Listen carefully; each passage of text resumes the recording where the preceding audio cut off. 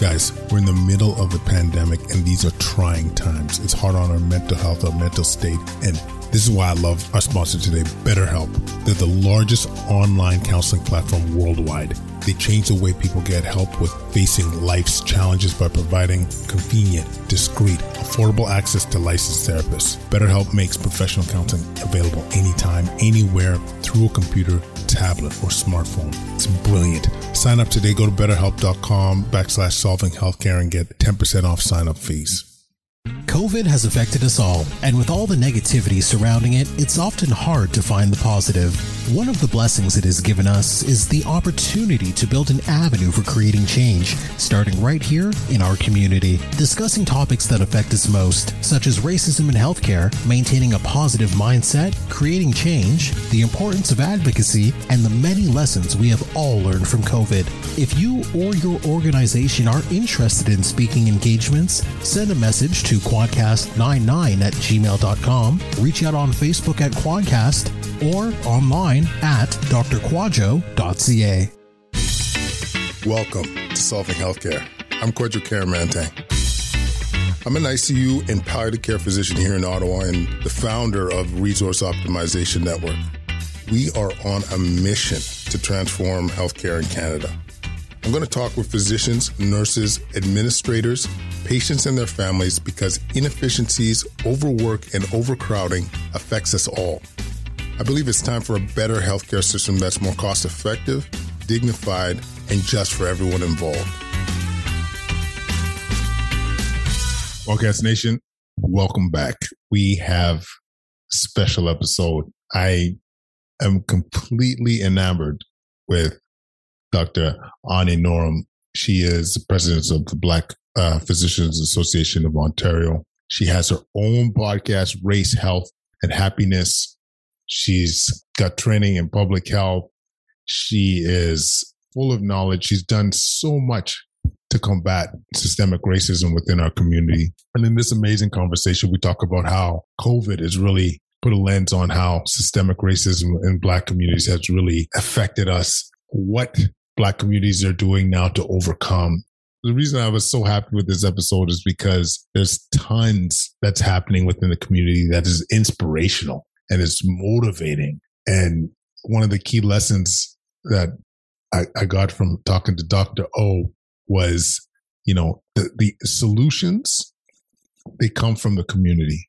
They truly come from the community. So to have that lens, to have that perspective of we need to be listening to our community members to come up with solutions, whether it's at any level within health or any issues that arise. It's such an important lesson, and you guys are going to love this conversation. She's just so full of knowledge. The other part at the end, we talk about self-care and what we do to try and create joy in our lives. And I think it's just a healthy reminder that this is important. To be able to take care of others, we need to be taking care of ourselves. And the content that she covers obviously can be quite traumatic.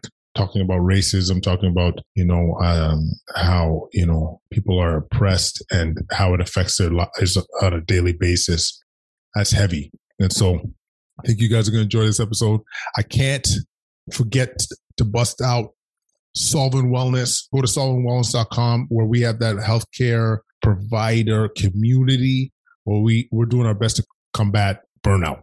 And we got virtual fitness classes, yoga, we got cooking classes, nutrition tips, mindful meditation, stress management, all under one lens, all under one roof.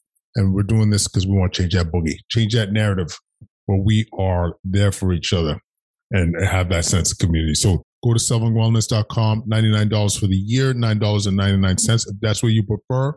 But check it. First month is free. Bam! All right. So without further ado, we're bringing Dr. Onye Nnorom, a.k.a. Dr. O. Check it. Quadcast Nation, my God, we have brought a gem into the mix. We have this spectacular episode with Dr. Onye Nnorom. I am so privileged because I'll tell you, she has been an inspiration. She has been somebody that I look to for that. I call it the juice. When you're down and you feel the need and you have an opportunity to step up, when it comes to advocacy, when it comes to speaking for the BIPOC community. I look at Dr. O and I get my juice. So, Ani, welcome to the podcast. Oh my goodness. Thank you so much. I'm so excited to be here. And thank you for thinking of me as an inspiration, because I am so inspired by you. And I have to say, hey, my brother, who is now running the ICU. Chief, congrats. Oh my God. It makes us happy to see it. So proud to see it. And I think that inspires. So I know it inspires so many. So thank you. Oh, wait, but honestly, thank you, first of all. But I honestly, with all that's happened, especially the post George Floyd, one of the key messages, especially after talking to Chika Oriwa, was we all need to elevate. We all need to try and get a seat at the table and do our part to advocate Absolutely for our communities. And this going on right now is going to be another step forward. So welcome. I'm so excited to have you. There's so much to talk about. We talked a little bit offline which way we wanted to go. And we thought, maybe starting with COVID, and what, like, you're in the GTA. Correct. Yes. Like, run through me as you start to see, the hardest hit communities being affected by COVID, the BIPOC communities being impacted by COVID. What was going through your mind at the time? Ooh, okay. So, this pandemic has just amplified all of the inequities, all of the things that people were either not paying attention to or our leaders wanted us to not pay so much attention to became very obvious, when it comes to low income populations, the elderly. But when it comes to race and racism, my goodness, right? You had a situation in this pandemic where there were Black health leaders who actually at the beginning of the pandemic said, this is not going to be the great equalizer. They had a public report that went out April 2020, really at the beginning, April 2nd, it's almost like March 2020, when a lot of public health leaders were saying, this is the great equalizer. And they were like, no, the Black community and racialized communities are going to be impacted. And they basically laid it out everything that happened, because they knew that as Black people in particular, I'm going to speak specifically to Black people, but it applies to so many racialized groups. Because of systemic racism, we're going to be the essential workers who are frontline. We're the people who didn't have access to PPE on time, like the personal support workers. We're the people who, are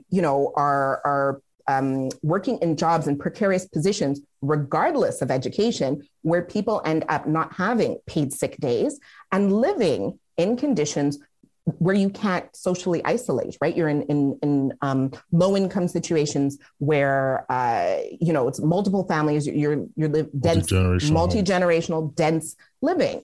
And then on top of that, for Black people, there's just the stress of anti-Black racism, which is an extra layer of stress, right? When it comes to racism, any group that experiences racism, that actually, if you think about stress, it's a neuroendocrine response, right? It's that fight or flight. So what does that do? It impacts your immune system. It impacts your predisposition for chronic disease. So, a lot of people in the Black community, leaders were saying COVID is going to really want to hug us when it sees us, because we have all that hypertension and everything from the extra stressors that we face. And then, you have this condition where we are, even for me as a physician, my mother-in-law is a PSW. My mother worked as a PSW. We are interconnected in our networks with people who are experiencing the impacts of systemic racism somehow or other. So we as Black people are at increased risk. And that's what played out. What played out? Toronto, we advocated for collection of race-based data.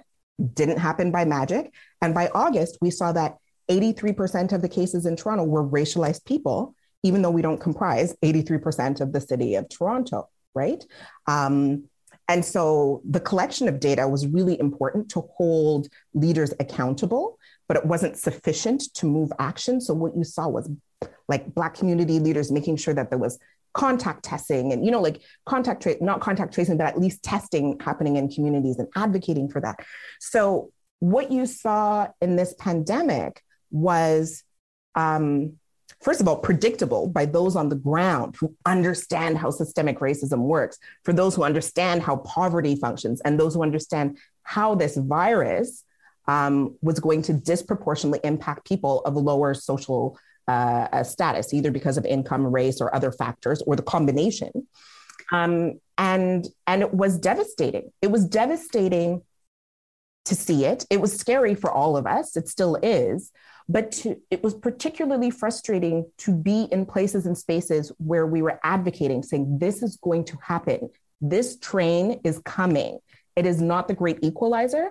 And then to turn on the TV and hear, and this is the great equalizer, right? Like they weren't listening. And it played out, but the community rallied. Communities rallied, man.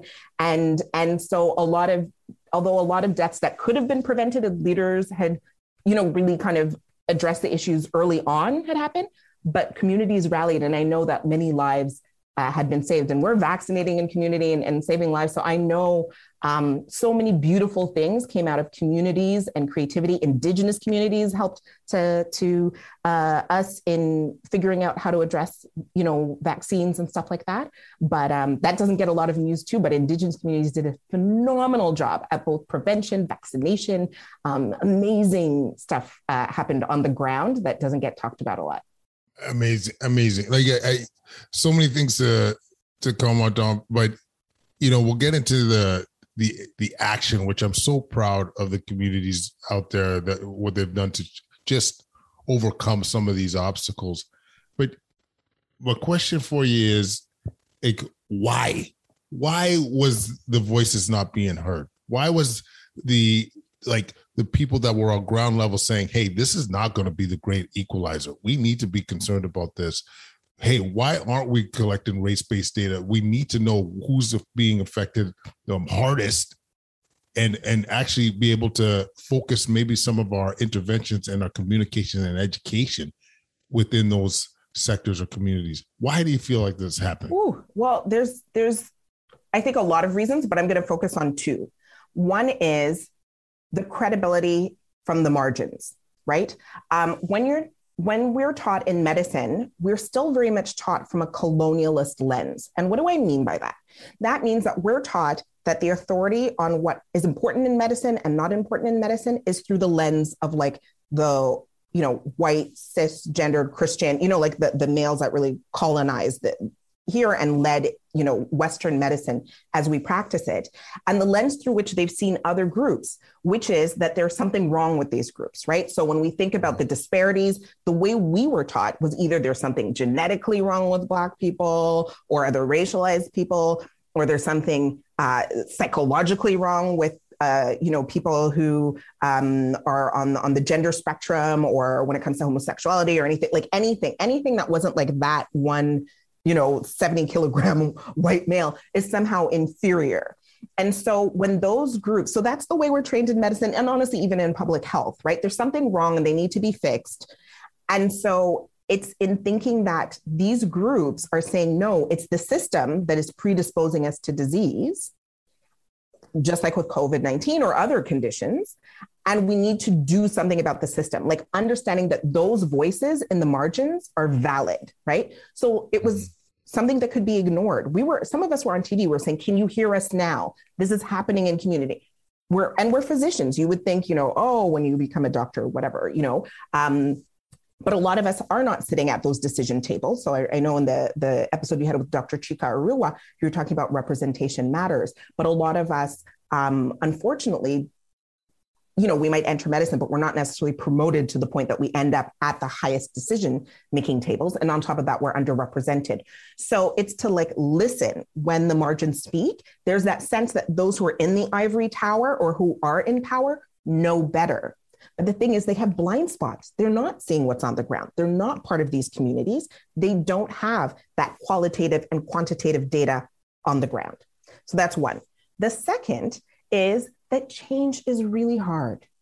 And so for all of us, it's so much easier to stick to status quo. It's easier, in public health to follow the standard protocols for outbreaks and say, if it's happening in long-term care, that is an issue. But where we're getting a signal from the United States that African Americans are disproportionately affected. What's happening in Canada? Maybe we should collect race-based data. You heard from the leaders back then saying, oh no, we don't look at race here in Canada, which is just... We don't see color, yo. We don't see color. Right. We don't see color, which is like the most racist thing you could say, right? Like it's like we have willfully decided to ignore a major form of discrimination that impacts people's lives and predisposes them to being exposed to COVID-19. So going against what one has been taught and trying to change, practices, legislation had to be changed for the collection of race-based data. That's a lot of work. And so were people already stressed out and sleep deprived from just dealing with mainstream issues with this pandemic, then to like rally like that and step up for another community or other communities that they historically never learned that they needed to step up for was challenging. Fortunately, there were those who stepped up. Fortunately, those things did change, but it took time. And a lot of time, unfortunately, was lost.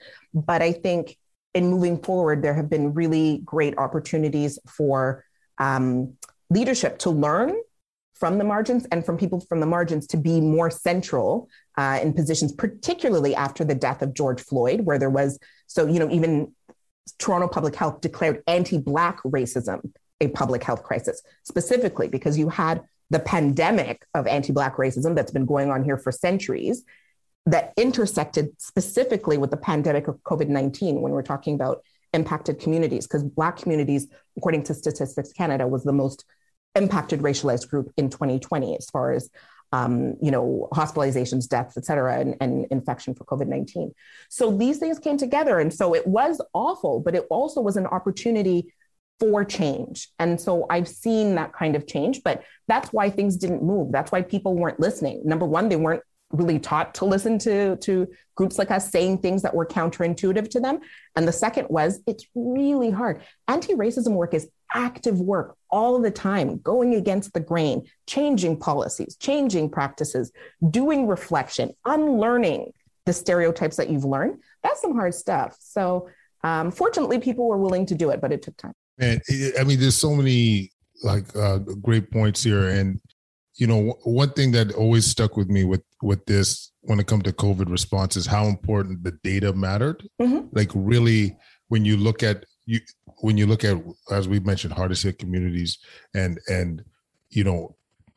when it comes, and this is just my humble opinion, but when it comes to our response, like hearing the voices on the ground, like this is what this is such an important tool for adequate decision making. Like how what they're seeing and how your decisions potentially from up above are going to actually be come through. Because if they might come up with 90 recommendations, but if this can't be operationalized because of X, Y, Z factor, like where are we going to be? We're not going to be any better off. And so just like that idea that we really needed to be hearing the voices in the community, yes. I hope is a lesson that we has been ingrained in us moving forward, because I think we'll only be better off as a result, because this is not going to be the only issue. This is not going to be the only pandemic. No, it's not. And well, I'm hoping that, this change or this awareness carries us forward. So that's why I'm always incredibly grateful to activists during the time after the murder of George Floyd, because that helped to move the dial forward, right? For people to get out of their comfort zones and see what was happening. And then it was in the pandemic. And so it created space, because I've been doing anti-racism work for a decade now, right? Brought into space and speaking, and there was a total shift. And that also helped with moving things forward for the pandemic. But one thing that I want to point out that I think a lot of people don't realize, and it's a little bit sad, but it's just the truth, is that data, I would say, is necessary for sustainable policy change, but it is not sufficient for the change. So people tend to think, especially in medicine, if we just get the data, they'll see that we're impacted and take action. What I saw with this pandemic, sitting at different tables, was that we had some data, at least at Toronto Public Health. And the data didn't just happen. It's from community advocacy, but the data was collected. And then when you saw the vaccine decisions come out for the province at first here in Ontario, where did the vaccines go? It went to affluent neighborhoods. I give that as an example because it's a public example. There's other examples that, in sitting at tables that I can't necessarily share, but that is representative of some of the decisions. So that's where I'm saying, like, people tended to go towards status quo. There was a fear to say, for instance, we wanted to see Black communities prioritized. We're like, look, Statistics Canada has said, we were the most impacted group in 2020, right? Can we prioritize resources for Black communities? And there still was resistance. And so the data is really critical in being able to hold leaders accountable. But for them to move beyond that, it really does take a lot of advocacy and work beyond that. And to be honest, for us as communities, we didn't wait on that. There was a lot of kind of middle ground solidarity to make sure people knew where to get tested. That happened in community by community leaders. Like, not even saying I did that work. That work happened with community leaders in these neighborhoods. And then when it came to vaccination, we had to, again, call upon our Indigenous colleagues and say, how did you design your vaccine clinics, that kind of thing? Let's do it in a culturally appropriate way that, for the Black community, and really that drives a major social determinant of health that we don't all talk about, which is self-determination. We've been taught that by our Indigenous colleagues, but that's so important that we know it's by us, for us, but we invite other groups there, right? We use an Afrocentric approach and bring everybody in. So the data helped, but was not sufficient to move the dial.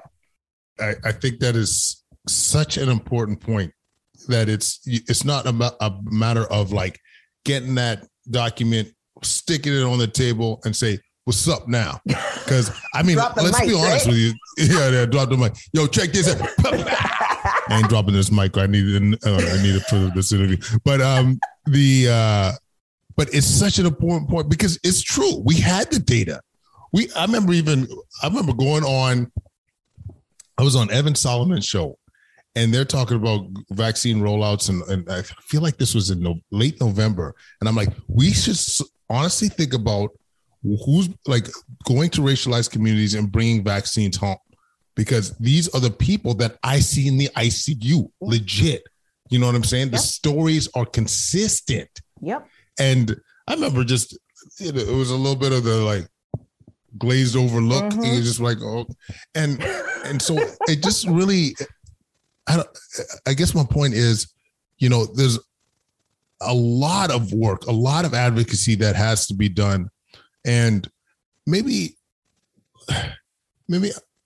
Ani, we could talk about, you touched on it a bit, about the actual work behind the scenes. But I think, even as a brother, I have no idea the level of work that had to be done to be able not only to collect the data, but to actually, as you mentioned, advocate for action that would benefit the community. So maybe give us examples or further examples of what needed to be happening behind the scene to make this happen. Ooh, because there's so many people who are involved. So that's why I say it's a beautiful thing, nonetheless, right? I always say this pandemic caused a lot of disconnection, but caused such reconnection. So many community leaders and religious leaders and medical leaders, like, you know what I mean, from Black community and beyond, came together to play so many practical pieces. But I could tell you that early on, we had, Angela Robertson, who is an executive director of a community health center here in Toronto, and Dr. Kwame McKenzie, who is the CEO of the Wellesley Institute and a psychiatrist, works at the provincial, on a number of things for the province. And so they came together to create what's called the Black Health Plan. So they started to kind of think about what would be needed for everything from testing, advocacy, to vaccine pieces, to what they're moving on now is recovery, because in Black communities, Black businesses, that kind of thing, just disproportionately impacted. It tends to be us because of the way anti-Black racism works, right? Where we have a society that's built on whiteness having power, and Blackness defines the boundaries of that, right? So we end up usually being either the most impacted or one of the most impacted, along with Indigenous communities, because they're the group that, are the original keepers of the land. So that's like the structure of this space that we work in. So you had people kind of thinking about plans at the provincial level. You had the Black Opportunity Fund and other organizations thinking about, okay, we need national webinars to inform people about their susceptibility to COVID-19, because a lot of Black people initially thought it doesn't affect Black people, but then we started to see what was happening in the States, and then the vaccine. For the Black Physicians Association of Ontario, we saw that there were a lot of community groups doing a lot of things. So we said, what is it? We stood back and said, okay, what is it that we can contribute? Because for the Black Physicians Association, our mandate is to advocate for increasing the number of Black medical students or Black physicians in the province, which we are very grateful. We've been able to do that fairly successfully. Congratulations. Thank you. And then health equity for Black Ontarians, right? But we realize there's many players doing that work, in particular the Black Health Alliance that established our main Black community health center, Taibu Community Health Center. So we spoke to the different groups and we realized vaccination was the thing that as physicians, we played a stronger role in compared to testing or recovery or food baskets. There were all types of things, people making sure people had food and, education and all kinds of things that were going on. So for us, we looked at all of that chaos that was happening and said, where do we make an impact? So all the way in January, we created like a 3-pronged approach, which was advocacy, because we already had data from the Public Health Agency of Canada that Black people were the least likely group to want to have a vaccine. So we had that information, and we felt like this, it was important for people to realize that this issue of vaccine hesitancy was predominantly due to distrust. So it wasn't a regular vaccine hesitancy like you see in other groups. They don't really believe in vaccines. This is about, we don't trust the groups that are telling us to take the vaccine, which is government, healthcare, and researchers, because those are 3 groups that historically have shown that they don't really value Black lives as far as people being experimented on against their will, but also just treatment in hospitals or treatment in everyday lives, or not being able to access PPE, or on the ground in some of these neighborhoods, people had advocated for more buses because they're essential workers. They don't get paid sick days. Can we have more buses so we can socially distance? That didn't happen. But now you want me to come line up so you can inject something in me? No. So we were like, we need to advocate around anti-Black racism and how that led to the distrust, educate within the community. There was a lot of misinformation. So we're like, advocate, educate, and then vaccinate. And so we had a whole plan and strategy working with a number of different groups and hospitals and health units coming together, not just to vaccinate, but we wanted to bring it from a very Afrocentric lens, again, as we've learned from our Indigenous brothers and sisters. So we really brought in the principle of Ubuntu, which is I am because we are. So, when you come into our vaccine center, like there's music, we answer your questions. If you're not ready to get vaccinated, that's okay. We respect you. We're just going to talk to you, let you know the information, introduce ourselves. Some of our pop-ups, there's food, there's, Play-Doh that you can pick up for your kids. And when you get your vaccine, we celebrate you. We say, congratulations, you're protecting yourself, you're protecting your family. And we make sure that the vaccinators have food too, because we're all human beings. We want the vaccinators to be well as they are making the community well. And we've seen other communities. We've seen droves of people sometimes who are differently abled, who are not Black, but they know that it's an inclusive space, and people tell friends and they come about because we're using that Afrocentric approach, but we invite others to come as long as, we're able to serve our people. And so it is a beautiful thing that, people are starting to call public health 2.0 because we bring that energy. So, and we do this with multiple partners, not just as physicians, you know what I mean? It's nurses, medical students, community workers, pastors, everybody, coming together. It's a beautiful thing. But these are some of the things that had to come into place. Both, like I said, the big advocacy, collection of data, moving policy, and then being on the ground. So our group has largely been, part of being on the ground, offering culturally safe Black-led vaccination clinics. So that's what's happening. That's what's up. People, do you hear, I'm getting chills thinking about this. Changing the boogie.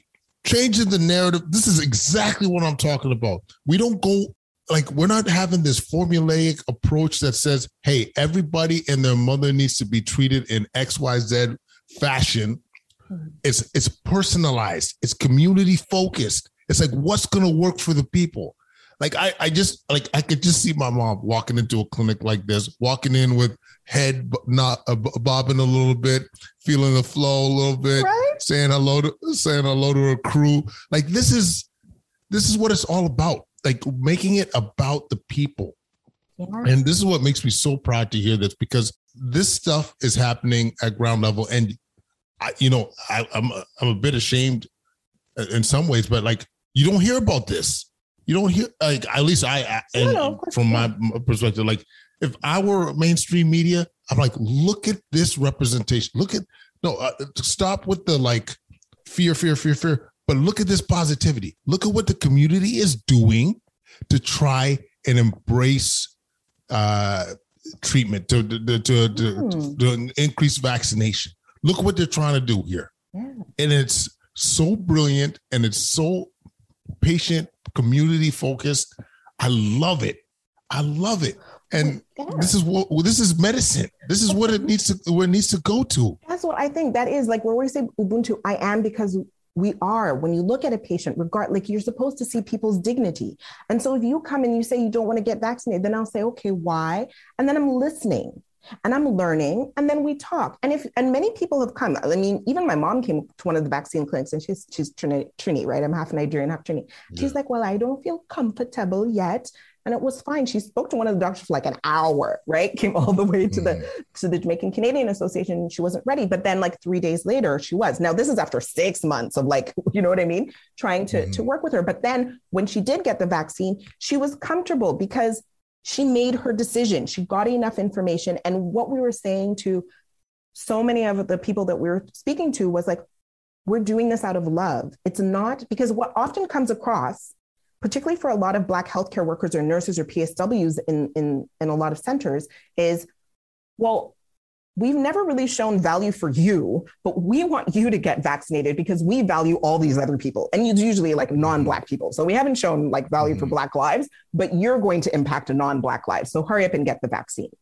And we're saying, no, and actually I quote you, I say, I'm hearing this. I'll say, I'm hearing this from Black doctors, our people, that it's Black and racialized people we're seeing in the ICU. Right? This is not a joke. This is impacting us.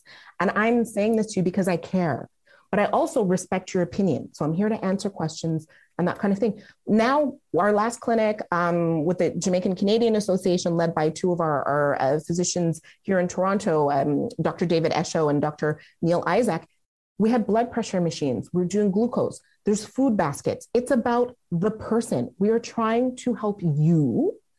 And we do want you to get the vaccine, but even if you don't get the vaccine, we want to help you.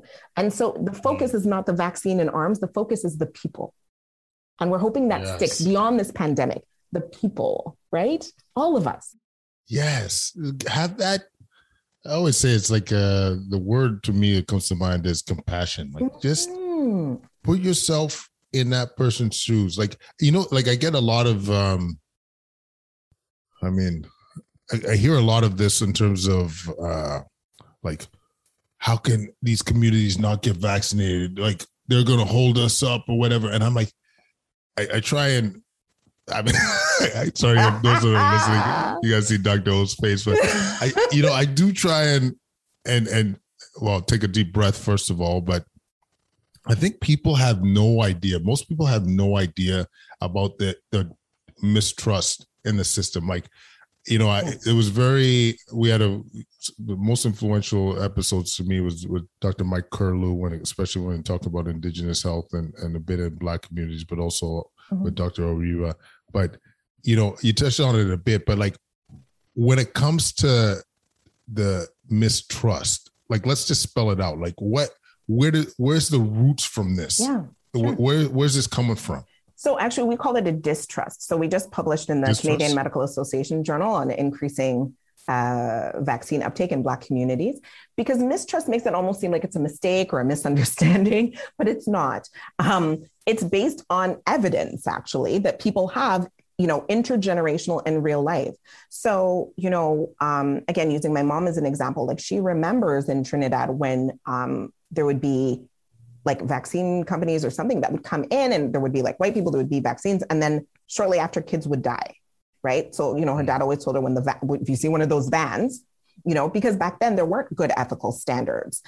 We know in Nigeria, just in the 1990s, with one of the anti-meningitis vaccines, I'm not going to mention the pharmaceutical company because I don't have all of the details memorized, but you can certainly Google it, had issues in Nigeria with their ethical approaches when treating meningitis in Nigeria in the 1990s, for which they have actually paid. So they had to pay for the fact that they breached these issues, right? There was, a whistleblower within the organization. So that's nice to know that somebody within the organization at least spoke to that.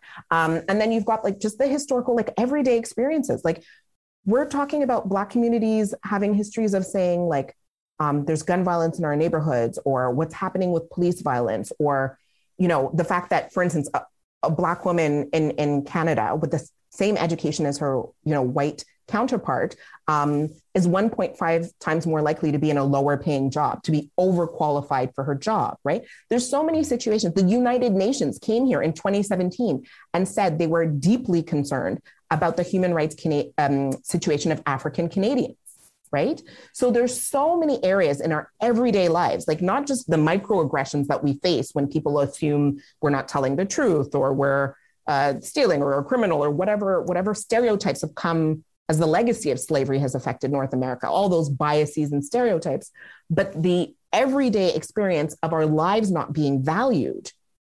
And then you say, come and take this vaccine, it's the same group saying it, then there is going to be a distrust. There is going to be a sense of, okay, wait, let's see. So a lot of people are just, I want to see what's going to happen. Now, we've been taught this by our relatives because for many generations, Black people had been used against their will in research studies, are familiar somewhat with the dangers of research studies. So just want to see. And so I've said, there's two examples that I give. Number one is in our histories as African peoples, if our relatives or our ancestors had lined up every time Europeans said, come and have this, a lot of us wouldn't be here. So that's intergenerational wisdom, to just take a moment and gather more information, because that's usually what people want. They want more information, and they feel that it was, the vaccine happened very quickly, so they want more. Most of the people that we encounter have had their MMR, have had they've had vaccines. It's not anti-vax. Right. It's a sense of distrust about okay, what's going on? But the second thing is, I want people who don't have that experience to think about, okay, what if a great vaccine came from a country that they didn't trust, that had a bad human rights history? And there are some that have vaccines right now that I'm not going to name, that do not have a very good human rights record as a country. And they had the best vaccine, and they had all the studies. And then they said, we have it here, come and get the vaccine. You also might be hesitant. You would need more information, because you would say, you know what, this country doesn't treat its people right, doesn't respect people, has had a lot of human rights violations. I don't know if I trust their science, their data, their whole thing, to which you would need somebody to say, actually, Canadians were out there and involved. Canadians were involved in the vaccine development. Canadians were involved in the tests and in the studies, and had good outcomes. And Canada supports this. And this is really important. And this is the best vaccine we have out there. But I still think there might be some people who say, you know what, that country still doesn't have a really good human rights record. I want to wait. And so I feel like that's analogous to what Black communities experience, because as I mentioned, the United Nations had already stated in 2017 that they were concerned about the human rights of Black people here in this country. So it would take a while. Trust does come into it, even if you've got lots of studies and lots of evidence. You have to build, trust is not just given, it is earned. And so as Black physicians, we play a role as ambassadors to say, you know what, this is the evidence. And, Dr. Kizzy, who's a Black woman, was involved. There were Black people who were involved in the studies. And then again, I speak to you, I say, we know that our members of our communities, Black and racialized communities, are, overrepresented in the ICU. It's affecting us.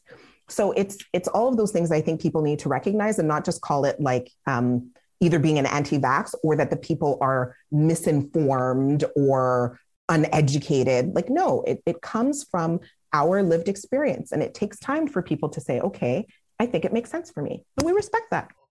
100%. From a palliative care lens, it's rapport. You build rapport with your patient, family, community. So you establish that trust. And yeah, I think a lot of people, they have no, like, I think when they hear exactly what you said about the distrust of, so a lot of people's eyes are opening a little bit right now, knowing that there's been some experimental medical treatment throughout our history, whether that is in the Caribbean, whether it's in the motherland, whether it is in North America with the Tuskegee experiments. Like, this is local, and it's been not that distant in the our past. And for example, my dad would have seen the results of some of this, and so, like, remembering that is part of the fabric, the background of why these decisions are being made. And I'll be honest with you, I don't know if this is a fair, safe question or comment, but when it comes, this is part of my like hesitation when it comes to like the vaccine certificates and so forth, is that, like I've been on the news saying this too. I'm like, you're going to be further discriminating people that look like me based on the fact that they want more time or more information, not necessarily because they're anti-vax. It's just they want time. They want that ability to trust the information. And this was my fear that, when you look at, maybe for some, this might have some short-term benefit, but this is not but forcing people into a spot. I don't know if that's doing much for developing that rapport and that trust. And so this is one of in the back of my mind, I'm like, I don't know if this is a good scenario. So I agree. My concern about that is it becomes another proxy for discrimination against groups that want more time or more resources, because, we've vaccinated like thousands in Black communities and racialized communities, but we do this with like, perhaps this hospital, that hospital, people donating their time, blah, blah, blah. Like, we have to kind of put things together. Like, when you have leftovers in a pot, you know what I mean? So we're not well resourced, right? But where we could see across the province, Black and other, racialized or other communities that have distrust, and there's like a targeted effort to put in effort to help people in getting the information that they need to make the best decision for them. And most people actually do end up selecting to have the vaccine once they have that kind of trusted information. Then that makes more sense rather than, saying we absolutely need these vaccine, records for people to move around, because it will end up having racism as a proxy at some point.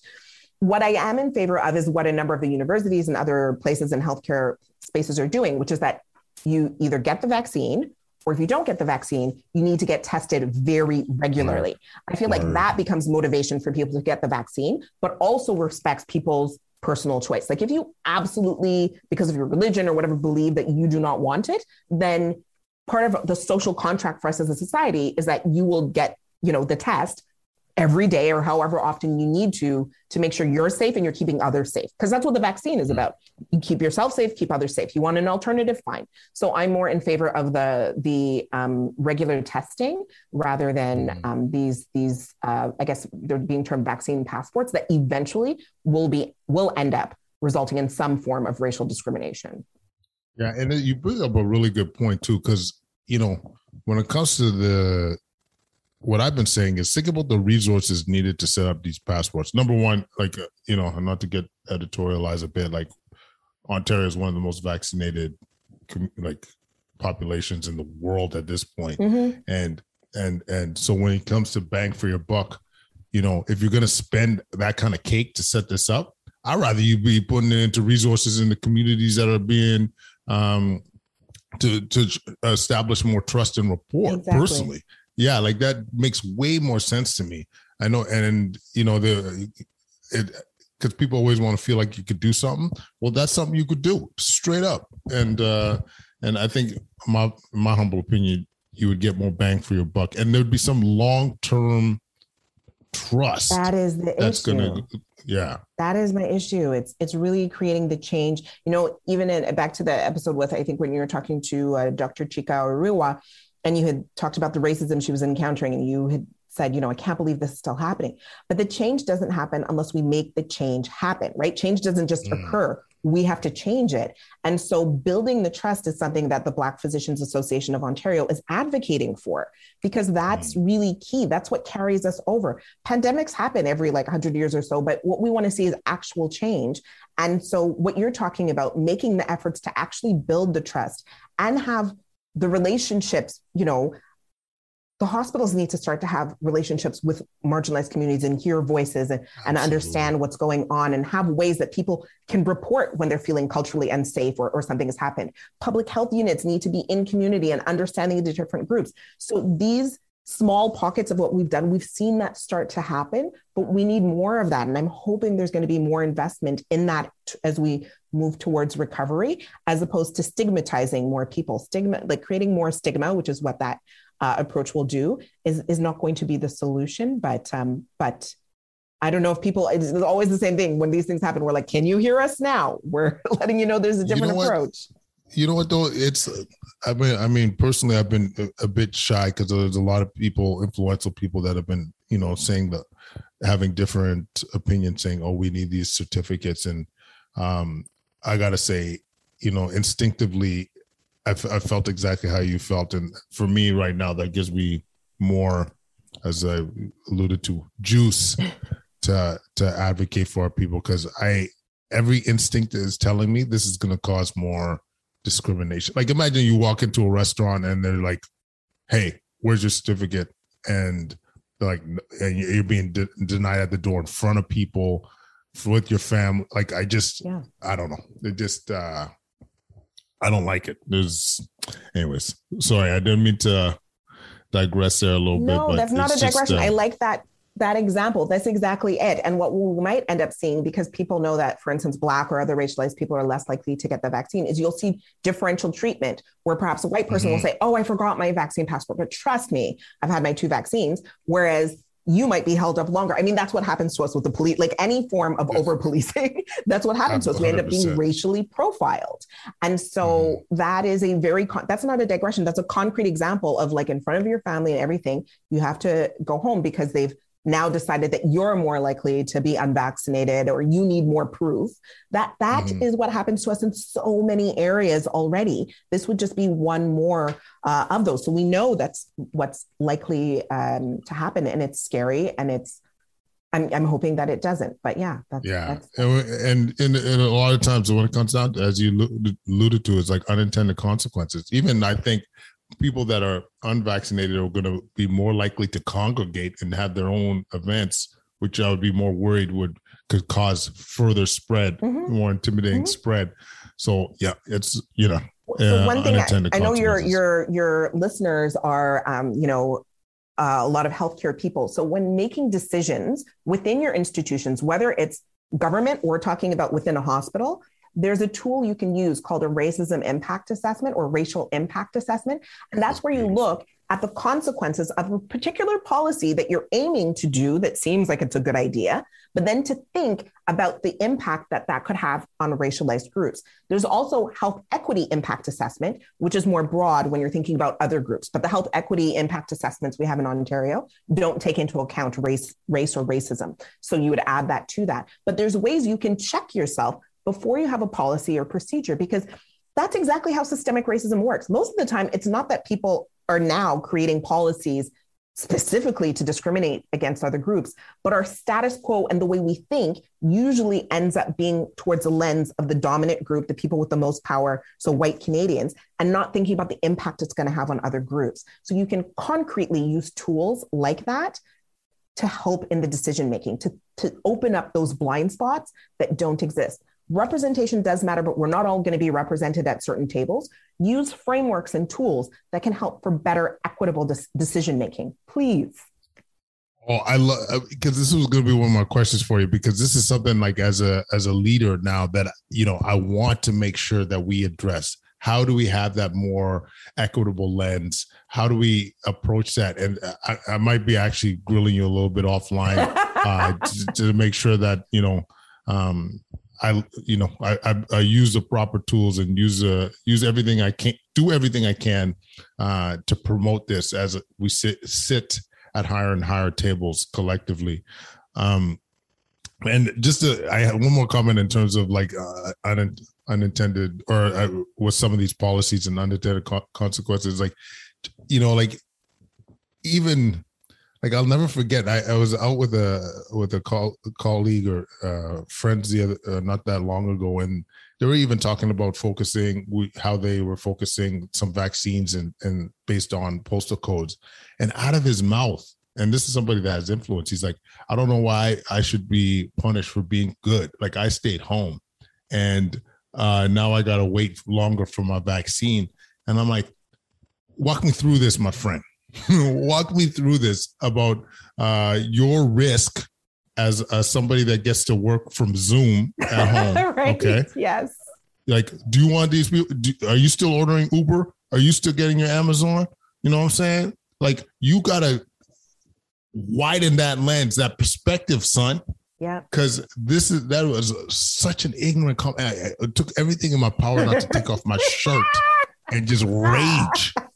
But it's like, I was ready to take off my earrings, like ready. Yeah, exactly. But this is the kind of this is the level of thought. Yeah. That's going that is going throughout the society. So yes, I am so appreciative of tools such as a health equity assessment, and yeah, we'll definitely. I'm going to take you up on chatting about this. Too. Yes, absolutely. Yeah. I can't.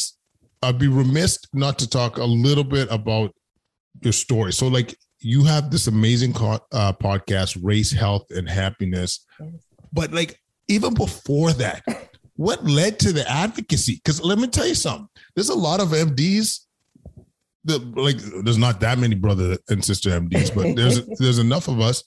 But not as many people so early in their career decided to have a voice and try and advocate and try and represent the people in such an admirable way. And once again, I look at my own career and I'm like really ashamed that it took myself mid-career before trying to step up.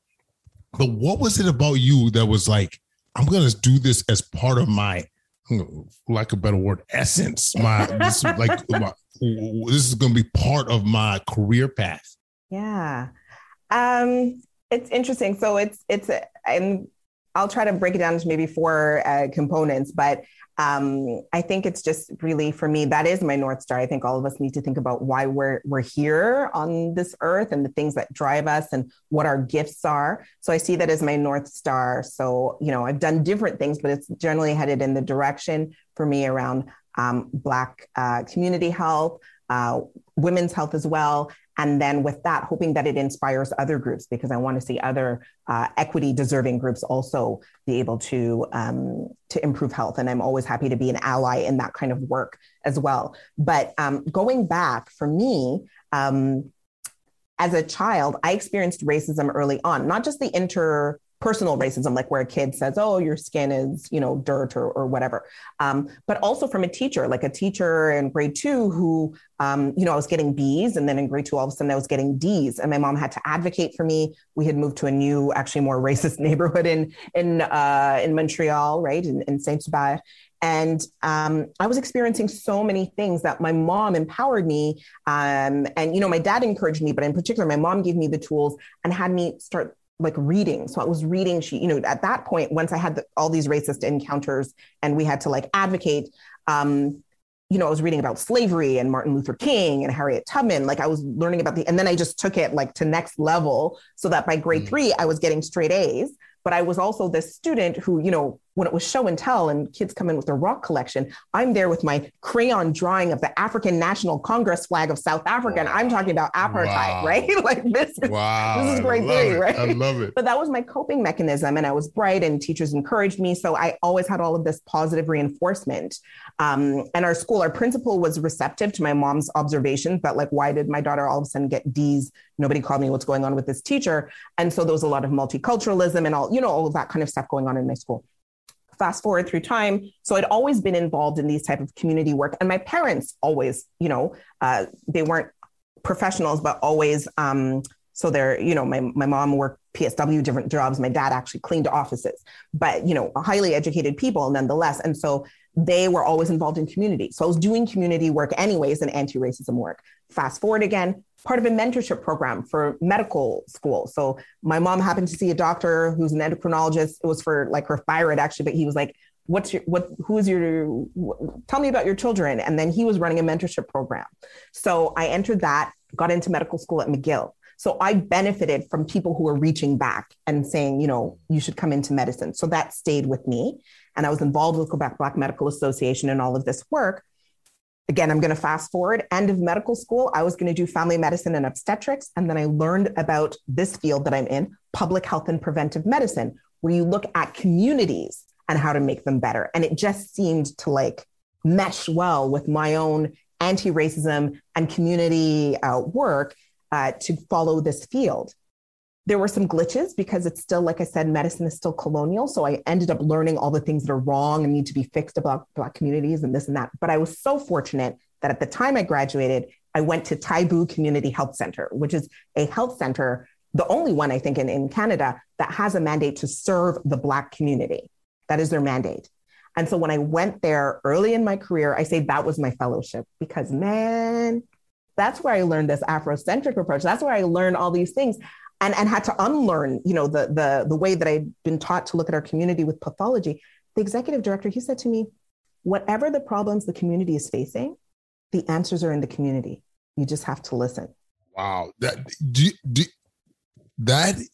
just melted when I heard that. That is gold right there. Right? Like, it's one of those things that you as you hear it, it's like so clear. It's so clear. Well, I still wasn't listening. I was like, no, we need to like have a diabetes program. We need to do I was like full speed ahead with my training, but I learned it. I listened and it took me a while, but I learned and I saw people improve. I was deprescribing really. That was my favorite part of medicine. So we were like less diabetes medication, less hypertension medication because they didn't need it because there were programs there that was soka size and, people could exercise. There was dietitian tell you how much fufu, how much plantain, how much, curry, everything that goes with your culture for your diet. And it didn't matter which culture. They were what we had cultural dexterity. They could match anything that was heart healthy or needed for a diabetic diet. And there was a kitchen there. So the whole community would come together and cook. And because of that, that's where Ubuntu comes from. Because of that Ubuntu, I was even deprescribing Tylenol number 3. I saw patients' pain reduced because of this coming together. I'm in clinic. There's a laughter yoga going on. How can we concentrate? Everybody's laughing for an hour. And so I said to myself, he's right. The answers are here. But you know what I was seeing also? I was seeing people come in distressed and sick because despite their education, they couldn't get the jobs. Despite working really hard, they were going to be deported. Despite all of the efforts with their children, their boys were feeling hopeless and one of the reports said young Black boy, when asked what are the issues that are affecting the health of Black people, and he said gunshots. He said Black men are meant to die. That's what the report said. That is what I saw. And so I said, no, my job isn't to come and fix community. Community is beautiful. There's resilience happening here. My job is to come back into University of Toronto, come back into these spaces and actually fix the systemic racism that is causing community illness, because there is so much health and resilience here, but the oppressive forces that are limiting people's jobs and opportunities and the hopes of our youth, that's where I need to go and be part of. And so in my role as the Black Health Theme Lead, in my role as part of BPAO, we are engaging in that teaching in healthcare. We are advocating for change. And this pandemic has really given us an opportunity to go out as medical doctors, residents, students, and do that work in community, but also advocate for people to understand that it's not that, there's a genetic issue with the Black community. It is these systems of oppression that people are actually thriving and overcoming. And that's where the podcast comes in, because people are actually thriving. We wouldn't be here if there wasn't that resilience and resistance, which I say are best played as team sports. You don't do resistance and resilience on your own. You do it as a community and in solidarity with people. Where that has existed, that is a beautiful thing. But we have to address these systems and structures that continue to oppress and be part of that change and disrupt it and be part of the reshaping, the renaissance. And I think healthcare is the perfect place for that renaissance, because we want to, of all things, we want to do no harm. And systemic racism and interpersonal racism are causing that harm. So we want to be part of that change. And there's so many people, who look like us and who don't look like us, who want to be part of that change. And so that is how I came to do this work. That is how I came to unlearn some of the problematic stuff where I thought I had to fix the community and realize, no, it's the system that needs to be not just fixed, but needs that renaissance, needs that restructuring. And we all have a role to play. So that is how I came to be where I am. Oh my God. I got so much joy in my heart right now, just thinking about what you're doing, how you came to be, just that willingness to be present and learn and listen and be observant within that the community. It's so brilliant it really is brilliant. And I love just even hearing you talking about the community. Just in some ways it made me sad because I was thinking about how COVID had to shut down those communities for periods of time.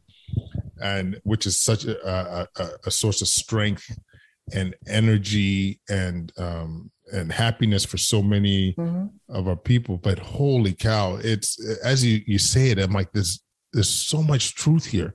It's the answers come from the community. Listen, what's going to work for them? It's how do we personalize it? How do we use what they're saying from what they're telling us and amplify it, make it magical. Oh man. And I guess the reason sometimes you hear something and I just think it just doesn't apply just to what we're trying to do in terms of systemic racism and improving health equity, but it's like everything. Yeah. It's just, I think this is why it's just, you're hearing me ramble because it's just so wonderful. And you don't hear this too often about, when it comes to having the lens of celebrating some of these issues around race, health, and happiness. And so do you have any episodes or moments that you come to mind where you really got to either learn or brought joy to you hearing about how either a community rally or efforts by some of our colleagues to really push this message? Oh my goodness. So, there are so many people do it. So in the podcast and in the Race, Health, and Happiness podcast, in my podcast, I interview so many people from different backgrounds and different fields. So, arts and including medicine, but also just professors and other people. And just, there are so many people doing phenomenal work. I think the stories that I've heard from them is really, we focus on the overcoming. But I think the episode with Dr. Marsha Anderson really hit home when she talked about walking into the emergency department and her father having been misdiagnosed because of stereotypes of anti-Indigenous racism. So they thought that he was drunk or on something, so he wasn't adequately treated and could have died. And for me, that struck home because my own father had also been quite ill. And so I had to constantly play that role of trying to play defense with him. And so that, like so for a lot of us, we enter medicine hoping that it will be somewhat of the great equalizer, right? We're taught that education is the great equalizer or finances are the great equalizer. But in fact, like justice is the great equalizer. And so there will always be differences. So for a lot of us who enter medicine, we end up, if a family member is hospitalized, there's a need to be there and play defense and hope that they're not going to experience the biases that could result in poor health outcomes. So, Dr. Marsha Anderson was able to do that for her dad, and I was able to do that for my dad. But for so many, we know in healthcare that the biases that Black and racialized and Indigenous or BIPOC patients experience is that they're not believed, is that they're sometimes undertreated for their pain, that they might wait longer in the emergency departments than a white patient. And so it's these things that just really bother me, because as much as we're making progress, there's so much work that is left to be done. And every day there are people who are impacted. And I can tell you firsthand that for some people who passed away during this pandemic, that I knew, or my, friends had parents who passed away or something like that, they weren't able to go to the hospital and play defense. And so they're living now with this sense that, like, did my relative pass away because of the biases? Were they neglected because I wasn't able to be there and advocate for them and make sure that no one was going to have their biased opinions or decide that their lives were worth, less. And so they didn't get treated on time. Like, I know people who are wondering that now because they couldn't be at their loved one's side. And I think for everybody, it was painful not to be by their loved one's side during this pandemic. But for BIPOC peoples, there's that extra question of, like, there's always an extra question. Did racial bias play a role that they didn't get the things that they needed? And if I had been there, would they have been better off?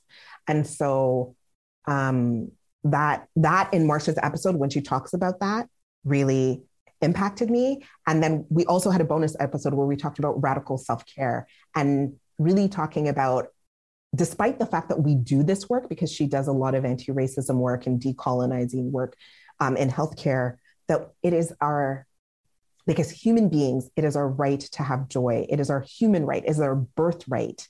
And so I hold on to that very much, so that even though there's so much work left to be done and there's painful pieces to it, again, in the podcast, we try to tap into what all of our ancestors have done, despite, whether it's colonization or slavery, they found that joy. They found it. And so I'm very committed every day to seeking it, like digging for it, like gold, like find that joy and find peers. Like I said, resistance, when we're going to, advocate in the system, resistance and resilience are best played as team sports. So I have people that I can turn to when things are tough, but we also come together for the joy of this work and know that we're making a difference. And so, that's the essence of the podcast to me. But that episode with Marsha really hit home because of my own life experiences and the things that I'm hearing in this pandemic that people are going through. Number one, I hope your dad's doing okay now. I'm sorry to hear about that. Number two, this is something I must say I haven't. You increase my awareness to this. Like, yes, it's been tragic for families to be separated, but to have BIPOC communities that are separated and always having that question in the back of mind, with how much of this could have been related to, inherent biases towards them. That's a heavy, heavy, heavy weight. Number three, just to be clear, y'all are making a difference. I'm telling you, y'all are making a difference. And, especially when you think how influential you guys are being with medical students and trainees, those people are amplifiers, and when they see that they're doing the advocacy within their own community, like within their own trainees. It's hard not to. That's contagious. That's absolutely contagious. So, thank you for that.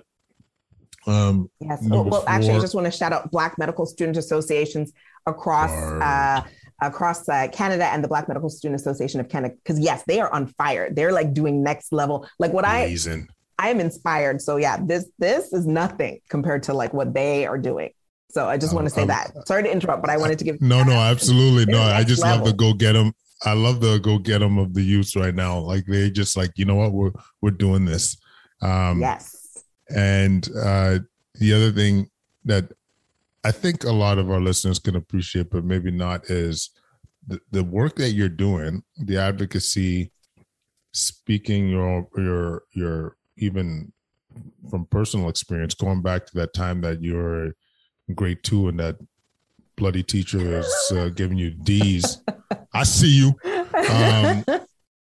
Like I always tell my colleagues, I hate talking about this shit because it's traumatic.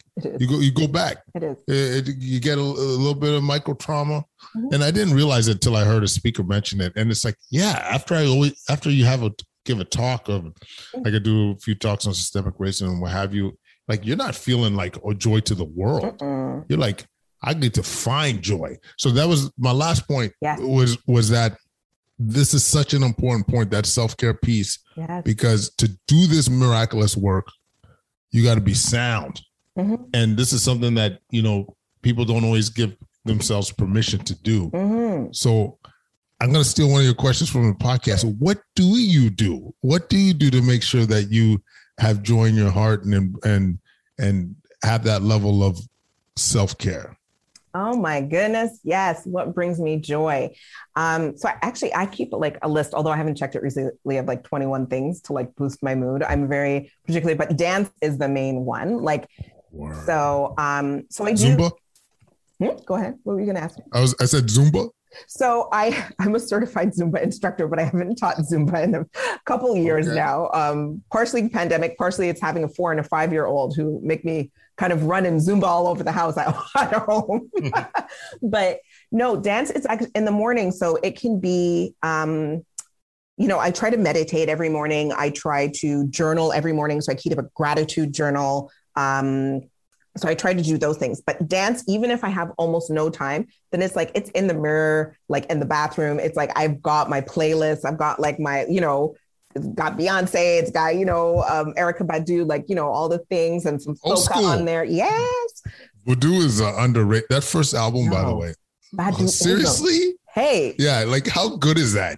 I still listen to that album. I'm like, this is like soulful. Yes. And just like, you can't help not to move even with the slow jams. That is it. Sorry to digress. No, that's not a digression because that's exactly it. So your body is moving. I feel, like when I dance, I feel the ancestors, right? I know that's the one thing, like, especially when there's a drum or something, then I know that's what they did. This is what I do. So it helps me to recenter myself. Particularly as a Black woman, right? Because I experience the anti-Black racism and the sexism kind of that's always kind of implicit everywhere, right? So I have to kind of like arm myself. And so, I have my positive affirmations, that kind of thing. And then I'm intentional. Like I just, was on WhatsApp with my girls, we're all professionals. I'm like, okay, when are we going to have lunch? We do our chill and chat. So I'm intentional about having my peer support. I'm just like Dr. Marsha Anderson talked about on the episode. She has a coach. I have a coach. I have many mentors. And then I spend time with family. Like, this weekend, it was just like going to a birthday party with the kids and doing stuff with the kids. They like crack me up. I mean, they're 4 and 5 years old, right? So they're like generally just kind of hilarious. And so it's thinking about those things and being really intentional. And sometimes it's blocking off time in my schedule for myself and to just, go, I don't so much go to the spa lately, but get my hair done or get my nails done, whatever. But it's a number of different things that I do. But the most consistent is music and dancing. Like I can do that while brushing my teeth every morning. Like that, I could count on that. And then of course, like I don't think it's going to happen, but I had booked for Carnival, Trinidad, 2022. Unlikely. There's 17% vaccinated there. So it's unlikely to happen, but hopefully 2023. But I'm very intentional about seeking the joy. Again, that's what I've learned from the podcast. That's what our ancestors have done. And I want to actually raise something else. Let's destigmatize mental health. Although I've never had like a formal mental health diagnosis or anything like that, I do have a therapist. This work, like what you talked about, when you go give a talk and you're not feeling quite right, this is like athletic work, right? So when you see like LeBron James, you know, he has like his dietitian and his physiotherapist, and he practices meditation and he's on top of his game. To do this work, it is marathon work. And so I make sure I have my therapist, I touch base with my therapist, make sure I'm on top of my game, because I need to, refuel and not get, I guess, mentally injured in this sport that we play of disruption and anti-racism. So I have I'm very intentional about all of those things. I've learned from my peers and the evidence. I read about, what things can help. So yeah, that's what I do. Wow. All of that brings me that's a show joy on its own, but for real. But like, I love the intentionality. I love the fact that you're being so proactive with so many of these things. And I have a lot of questions and I'm cognizant of the time. But one thing I got to tell you, like when it comes to the dancing and the drumming, we have Ghanaian heritage. When I went to it was one of the Ashanti Hini. So one of the main tribes, Ashanti tribes, it was a birthday of the king. Okay. And as you're driving into the square, you're hearing the beats and there's something magical that happens within you. You're just like, these are my people. Yes. This is my time. And it was such an amazing experience. You're drawn to it and you couldn't help to move. I think I was with my two sisters at the time. And we were just like, you just couldn't help not to be part of this. And you left it feeling so much joy in your heart, feeling belonged, feeling that community. And we were there for my old man's funeral, but at the same time, it was just like, this was a moment where you felt connected and felt joy. And so as you were saying that, I couldn't agree more, Ani. So thank you for sharing.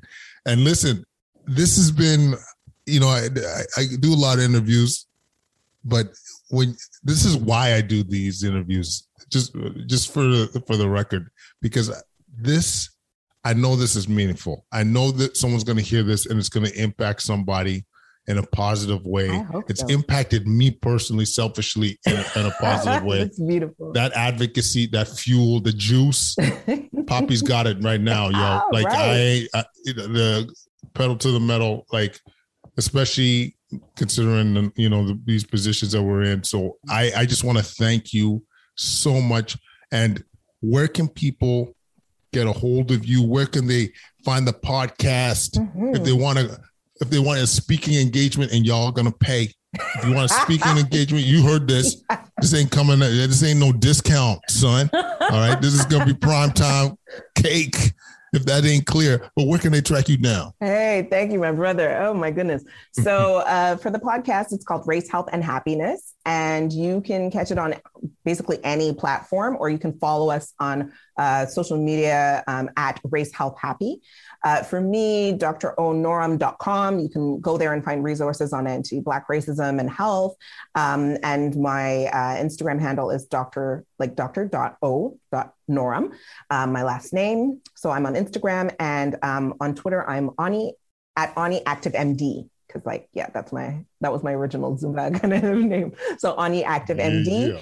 And this has brought me joy. So I just want to say that, talking to colleagues who inspire me like yourself and youth who inspire me, that brings me great joy. So I thank you, because this has been a wonderful. I didn't have to look for it. It was just right here, this moment of joy with you. So thank you so much. Thank you. This has been so special. Podcast Nation, that was a gem. That was proper. Thanks again for listening. Follow us on Instagram, Twitter, YouTube, Facebook at Quadcast. Leave any messages or comments at quadcast99@gmail.com. Leave that 5-star review. You know what I'm saying? Helps with the visibility of the show on Spotify or iTunes, wherever you listen to the podcast. I'm going to thank you in advance, yo. Tell a friend too, man. Solving healthcare. Tell me this ain't changing the boogie. This is precious. Tell a friend. If you love this episode, send that link off to a loved one and help spread the word. Those healthcare providers that need some love, go over to solvingwellness.com. Once again, where we are trying to make a difference in reducing burnout.